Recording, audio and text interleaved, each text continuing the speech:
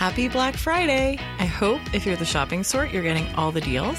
Anyway, I'm Kate Trinko, and today we're not going to have our usual headlines because I decided that asking the Daily Signal team to work on Thanksgiving would be a Grinch move. But we do have an interview I did with Robert Jackson about an exciting group of charter schools and how they're aiming to make education about the whole person, not just learning random bits of knowledge. As always, please leave us a review or a rating if you're a fan. Now on to our interview. Joining us from the Heritage Foundation's President's Club meeting is Robert Jackson, the Chief Academic Officer of Great Hearts Academies, which has 28 charter schools in Texas and Arizona. Thank you for joining us. Thanks for having me, Kate. Could you tell us about Great Hearts Academies? I'd be happy to, and not to be priggish, but we have 30 academies. So I've got to update. You need to update your website. Right? It's all just happening live right here. That's great. So, yeah. So Great Hearts began as a variant on a private school model that was very popular, is very popular, I should say, the Trinity Schools. There are 3 of those in existence, and they've been at it for nearly 30 years. This private school model was of great interest to a group of families and professors in Tempe, the area where Arizona State is located, back in the mid-90s. They were going to try to bring a Trinity school to Tempe, to Phoenix. Turned out they couldn't figure out the financial model, and so coincidentally and rather auspiciously, charter laws had just been passed. They figured that if they could take the private model and strip it of any catechesis or any sort of religious instruction, they could offer the academic model to students as a prep school charter option. And thus was born the school known as Tempe Preparatory Academy, still in existence today. From that humble origin, the leadership of Great Hearts was essentially formed. Many of them were trained at that school, kind of learned the ropes, understood the craft of teaching and leadership, really, of schools.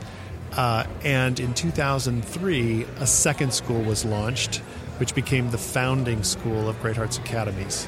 Veritas Prep was formed in 2003 with 120 students in 3 grades. So if you can imagine, roughly 3 cohorts of 40 apiece. And then each year they would add a grade so that eventually you had a full prep school, grades 7 to 12.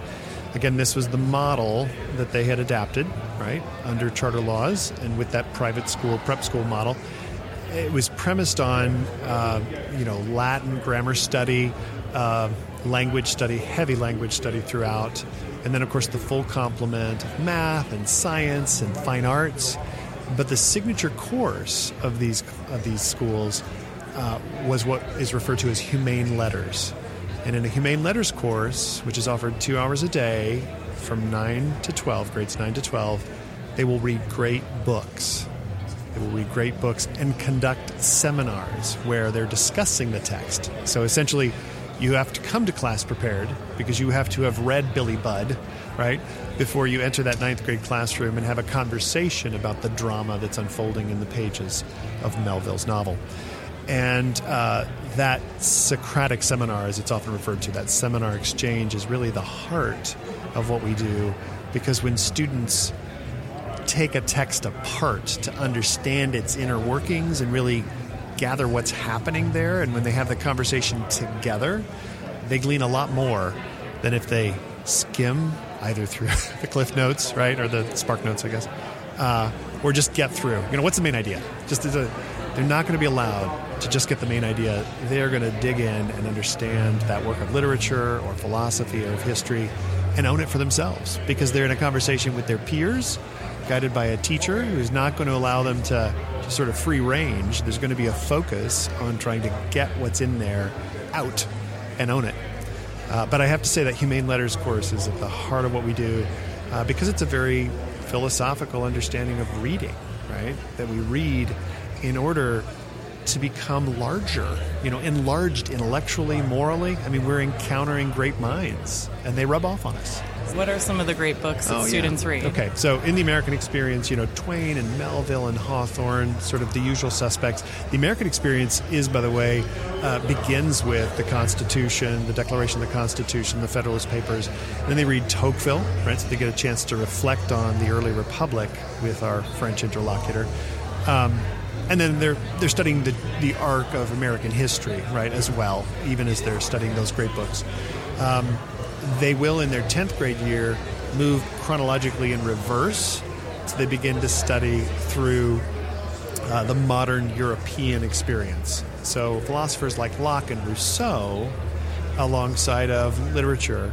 And again, here we would have Dickens and other volumes or novels of the modern experience. But the focus is really going to be on that historical and philosophical frame of modern European experience. Their 11th or their 11th grade year, they fall all the way back into antiquity, and it's there that they read Plato and Aristotle for the first time. They will be exploring the tragedians, the Greek tragedians.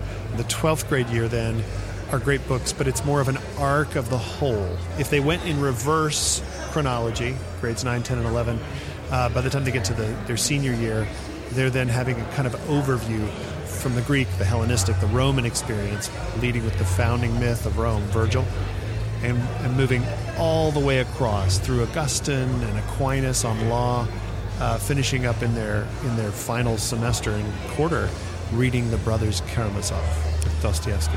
So I think the stereotypical view of Generation Z is that they're all glued to their phones, they have no attention spans. How in practice do these classes actually work out? Do students show engaged? Does it sometimes spiral off into nonsense, or how does it go? No, they do engage. In fact, I would have to say perhaps more than you would expect from a generation that has been raised on digital feed. And it's not that our kids don't own cell phones. Of course they do, right? And yes, they've got as many screens, perhaps, as their counterparts, but not in the school.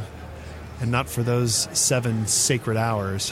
So you don't allow cell phones in the school? No. Yeah, in fact, they'll be nabbed if they pull them out. So nice. After hours, and before school, make sure you get your communication into friends and family and what have you. But then it's you unplug for that period of time, because it's important for us, I think, not in a curmudgeonly way, right, to sort of tell them that they have to unplug, but perhaps more in developing habits, right? We are very Aristotelian in this. Aristotle told us that, habits are everything. I mean, essentially they are our destiny. We want to teach them some habits of mind and habits of discourse, the conversation I mentioned in this seminar, and habits of attentiveness, which are all but disappearing in our society and in this age because of Zuckerberg's influence. Okay, that's cheap shot at Mark, but I do fear that the social media frenzy, right? Just the constant. Again, the FOMO syndrome, right? Fear of missing out. I got to be there. I got to see the action. I got to be where it's at. We're taking them to distant shores, right? Realms of gold, as the poets put it, that are absolutely engaging, but they have to develop a habit of appreciation for that, of a recognition that it's going to take a little more energy than just the swipe on my phone.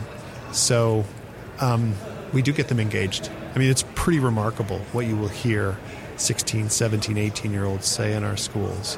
Yeah, they'll read Aristotle, as I told you, the Nicomachean Ethics in 11th grade, and you'll have them really trying to parse his understanding of what it means to be happy, in Aristotelian terms, right? This is fullness or flourishing or, human excellence. What is virtue? And how do we find or understand this mean? I'm confident at more than 50 years of age that most of this goes over their heads. The depth of Aristotle, the depth psychology, if you will, of Aristotle is something that you probably have to be 40 or 50 and have some life experience to really process. However, they're wrestling with it at 17 because they do want to understand what it means to be happy, right? They want to know what it means to have true friendship. And Aristotle's got some pretty good starting points for that. And I will say, as someone who read Aristotle in high school at the time, I was very confident I understood it. I now have some doubts on that. But yeah. You can go back to it, right? Well, that would require my own phone addiction ending. But to switch gears a little bit, so you advertise that you're tuition free. I assume that's because you're charter schools. How does that work? Is the government funding it, and is there government control that you then have to deal with? Yeah. So charter schools are, by definition, public offerings. It's an arrangement with the state, and I think the vast majority of our states now have charter laws that make this possible. An organization, families, and others will come forward and say, we want to contract with the state, right, to provide education for the children. We will have to meet whatever minimum requirements, standards, right, the state sets for schools. But beyond that, we are given the autonomy to deliver a form of education that we think is suitable, right, and beneficial to our students. So the contract with the state requires, again, an acceptance of certain limits, but with it, per pupil funding, right? So the funding that would otherwise go to any other district school down the street is apportioned, by the way, at a discount rate, right? We don't even get the full amount. Nonetheless, in a rather austere environment like Arizona, we might get $6,500 per pupil. And when possible, families do step forward and actually make additional donations because they love what their children are receiving at our schools. So it is publicly funded in that respect, right, in the same way that any Arizona or Texas school receives per pupil funding. But again, it's in a slightly different track, and we don't have to go into all the details there. But a charter school, being a public entity, receives public state funds, right, to support it. Okay. So your website states that you form hearts and minds. Yeah. And I was curious about the claim that you form hearts. How would you say you go about that? Okay. And why is that important? Yeah, well, it is crucial because I think we live in an age, and it's been this way for some time, where we think of the intellect or the mind as somehow distinct from what we're calling the heart. It's just the most easily or accessible English word. As you probably know, since I understand your pedigree, the Greeks had this notion of spirit or thumos. We're trying to give shape to the spirit. We'll call it the heart for today. Because it's from there, the sort of seat of emotions, that the intellect will make a determination as to what it will pursue. There's a sense in which we want to form hearts or spirits because we know that's the real engine, kind of the mainspring, if you will, that drives us to do things. You know, the things we love. We don't have any trouble getting up and reading extensively the manual on the motorcycle if we want to fix it so that we can go take it for a spin, right? If you love it, you're motivated. Your spirit is driven to pursue it. We are trying to provide a form of education where our students' loves, right, are tapped into. They begin to learn to love what is true. They are drawn to what is beautiful. They recognize that goodness is desirable, and they want it for themselves. And to have a mere intellectual conversation about knowledge or knowledge domains or content leaves something's missing, right? In the long run, if you're just reading a text or just studying a subject in order to pass the exam, regurgitate what you need to know for the examination, and then move on, it won't stick, right? We're actually trying to give shape to their affections, what in times past was referred to as sentiment. So we want to bring intellect and sentiment together once again. Again, I know those are kind of intellect, we use that word. Sentiment, we don't use that so much these days. We think of sentimental. Again, I'm talking about the things that think of the think of the soccer match, right, in Europe. If you ever watch soccer and the big leagues, the spirit of the crowd, right, the way they go wild when their team is winning. We're trying to tap into that kind of love that the fan has, right, for their ball club. We're trying to give or create or cultivate that kind of love for good and noble things, right, which we find in great books, which we find in great works of art, which we find really in the communities that we're trying to form around the humility and friendship of receiving this tradition. So what to you is a graduate you're proud of? I mean, in the abstract, like what makes someone you think they've gotten a great education and it shows? Yeah. I just used the word humility, and I'm confident that that's a part of it. We, in our very tradition, right, from the Greeks, going back to Socrates and even pre-Socratic texts, we realize that you can produce a cohort of intellectuals who absolutely are devoted to self-aggrandizement, right? All they care about is knowing what they know so they can manipulate the system, make more bucks, dominate others, right? We call them the sophists, right, in the Greek tradition, although that's probably not very kind to the sophists. They were probably better than that. But the point is, I fear that a Great Hearts Academy or one of these other classical schools could produce very intelligent, articulate, thoughtful men and women who think that knowledge is simply a means to selfish ends. And if they come out on that end, I'm trying to show you the anti-form before I promote what a really great graduate would be. If they come out as sophists, then we've failed. And that's a real possibility. It's happened throughout our tradition, right? Throughout history. A success story, right, within our academies, and I think within classical schools generally, is a humble, thoughtful, well-versed, holistic, person who understands that these things fit together, that the science and the math and the art and the literature actually are speaking about the human experience in various and sundry ways, and that it coheres. There's a way of seeing the world with that kind of depth. And they will be humble because they know they've only begun to scratch the surface if they've been with us for 13 years. Even if we had them from K to 12, right, they are still novices, right? They're better off than their peers, yes, but they're still beginners, right, in this long-standing great conversation, as it's called by many. And so they would be humble, but they would also recognize, I've received this, and I'm now responsible for propagating it. Literally, I will give this to others. I will share what I have learned and what I have received, because in the classical vein, if we just sort of talk about generally 2,500 years of this form of education, there was always a philosophical element of consideration, contemplation, reflection, and there was an oratorical element where those who had been so educated had to step forward, articulate a vision for the future of their society, of their particular society, their moment, their place, their time, right? And say, we can do better. So classically educated young people should in fact become, most of them in one way or another, should become leaders in their time and in their place, because they've been given something that's designed by definition to be to encompass or to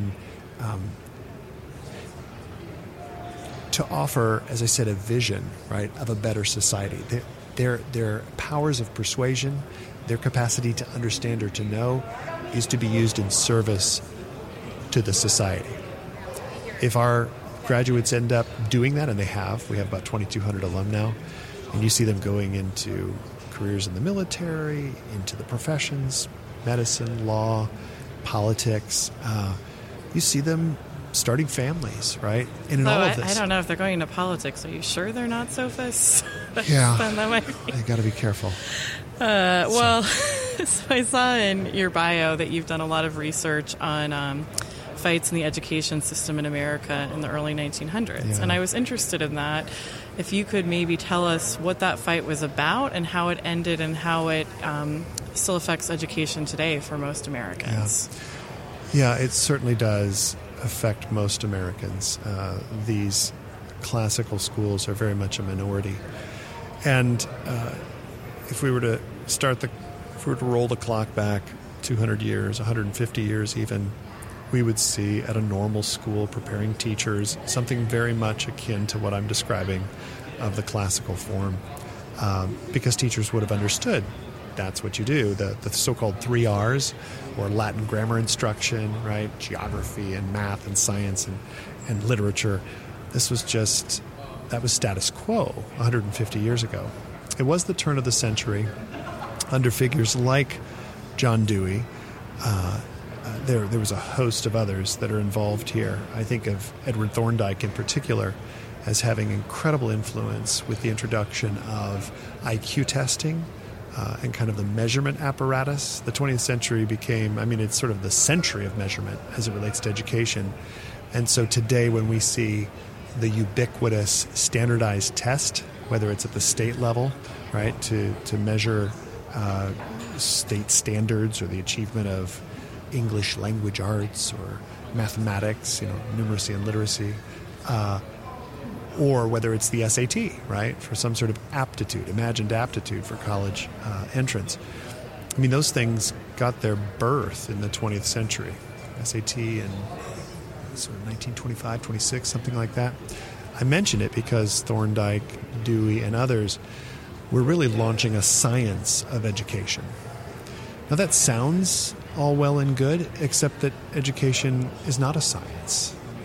That is to say, it's not the formation of the human mind and soul or spirit, as we were talking about earlier, is not subject to laboratory experimentation the way a chemical, the way a physical or material reaction is going to be replicable in a laboratory. Human beings, the process of learning, given everything we can learn from cognitive science and psychology, it's still a very messy business. It's still saturated in language. It's still essentially mimetic, by which I mean imitative. Right? We learn the arts of language and the arts of mathematics and even the skills or the techne of a particular science by apprenticing to someone who's done it and who knows what they're talking about, right? Students learn by that imitation of a teacher. Or even, as I mentioned in the seminar, imitation of the teacher who gives guidance to a conversation around a text which we are imitating. We're sort of learning how to conduct an argument by reading Madison or Hamilton in the Federalist Papers, right, to see how an argument is unpacked. That art of education, those arts, if you will, the liberal arts, are so at odds with the science that was attempting to kind of perfectly measure and quantify and then really identify the individual's capacities so that they could place them in a proper vocational track, right? So that we could find out. And again, I'm sympathetic to what they were attempting. You've got, waves of immigrants. You've got this explosion of the inner cities. These kids are probably running amok, so they're trying to put them in schools and give them something to do. It's kind of, it's a social service, effectively. Well, and also, it's the struggle we still have today. How can you be sure schools are effective if there's not one test? That's right. And we're so deeply, sort of in that vein. In other words, we can't even stop and question it.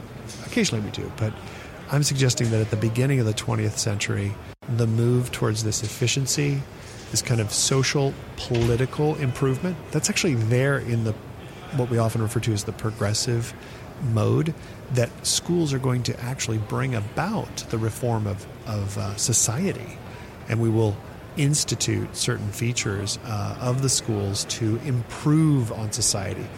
And so at the low point of this work, or one of the low points, hygiene and think of all types of activities, life skills they were referred to in the 1950s, are the result of this trying to turn education into a smorgasbord of skills given to students through the schools, through the institutions of schools, as opposed to thinking very closely and carefully about the arts of language, right, and mathematics and the sciences, and the liberal arts, as the fundamental or the essential thing that schools were to give to students.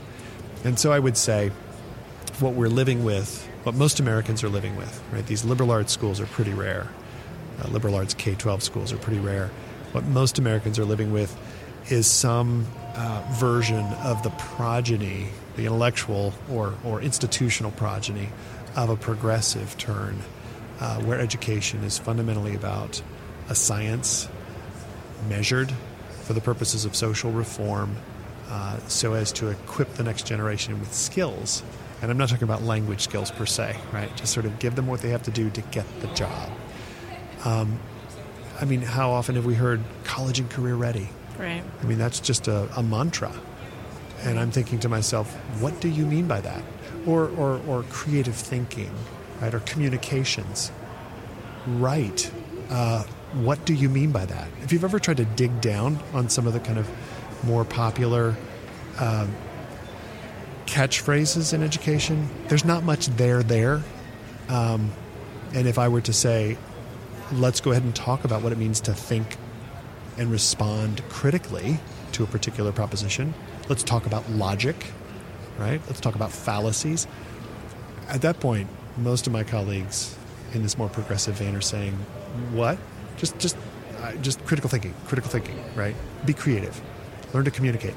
All of that is again, desirable, but it's done by this process, this artful process of imitation to masters. So lastly, I know that you guys stop at 12th, but I'd say the college admissions scandal has shaken a lot of people and has made them question what is the state of education in the U.S. today. These universities that were seen as the top universities, apparently students were able to, whether knowingly or not, cheat and yet pass their classes. Cheat to get in, that is.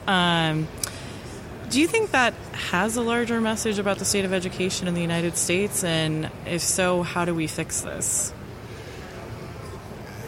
I said to you that a successful, a graduate that I would be proud of, I think that anyone in our schools would be proud of, would be humble. I should have said honest. let me add that to the list. Not cheating at us? Okay. That's right. I mean, I think I did say virtuous, right? I did say virtuous. And no virtue in that. Just as soon as we're at the place where students think it's just about passing the exam or getting the admissions or checking the next academic box so that I can, pave my way, I'm back to the idea of an education that is purely for the utility. Just get me what I want. This is just it's a mile marker that I have to pass to get to the place where I want to be, which is comfortable, with a good paying job.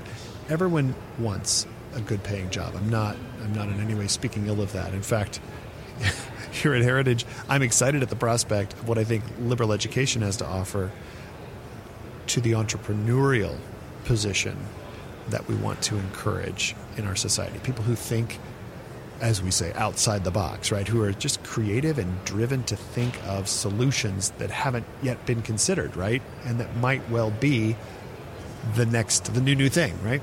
I think I think Google and Microsoft and others are now saying this. They're hiring liberally educated young people. Well, imagine if we educated them in that fashion from kindergarten, not when they turn 18 and go off to college. But to the scandal, there's no integrity, right? How do these people look themselves in the mirror knowing that they rigged it and had their parents help them? Their parents were in on it too. There's no integrity. Now, I'm not going to sit here like a scold and wag my finger. I get it. That's the way of the world, if you will, today. But if these schools continue to grow and thrive, these classical schools, I know that they will produce a generation that knows the difference between the utility, because our students are getting, SATs, average SAT like 1260, average. And we have, again, keep in mind, we have 19,000 students we serve. And anyone who knows statistics knows that the mean is drawn to the extreme. So even in our extreme, that is to say, if you look at our whole population, look at that bell curve, 1260, not a bad SAT. I think that our students should come out on the far end of a Great Hearts education with an understanding that the utility's there because I'm studying language and I'm learning arguments and I know my math, and I've studied math for 7 years in a prep school. My sciences, I've studied those deeply. All of that is going to equip me to enter college. But the fact is I have to enter college on my own merits. And there's more to college in the experience of engaging with my professors and my peers than just checking that next box. I hope that our graduates will be truly reflective in their college going, their college years, and that they would know that if they were to cheat, to make entrance and to somehow succeed at the college level, they would only be cheating themselves, right? That true integrity of mind and heart would require them to be honest and to use whatever talents they have for the benefit of others. Robert Jackson, again, Chief Academic Officer of Great Hearts Academies, which has 30 charter schools now across Arizona and Texas. Thanks so much for joining us. Thank you for having me. If you're tired of high taxes, fewer healthcare choices, and bigger government, it's time to partner with the most impactful conservative organization in America. We're the Heritage Foundation, and we're committed to solving the issues America faces. Together, we'll fight back against the rising tide of homegrown socialism, and we'll fight for conservative solutions that are making families more free and more prosperous. But we can't do it without you. Please join us at heritage.org. And that'll do it for today's episode. Thanks for listening to the Daily Signal podcast, brought to you from the Robert H. Bruce radio studio at the Heritage Foundation. Please be sure to subscribe on iTunes, Google Play, or Spotify, and please leave us a review or a rating on iTunes to give us feedback. Rob and Virginia, we'll see you Monday. The Daily Signal podcast is brought to you by more than 500,000 members of the Heritage Foundation. It is executive produced by Kate Trinko and Daniel Davis. Sound design by Lauren Evans, Thalia Rampersad, and Mark Guiney. For more information, visit dailysignal.com.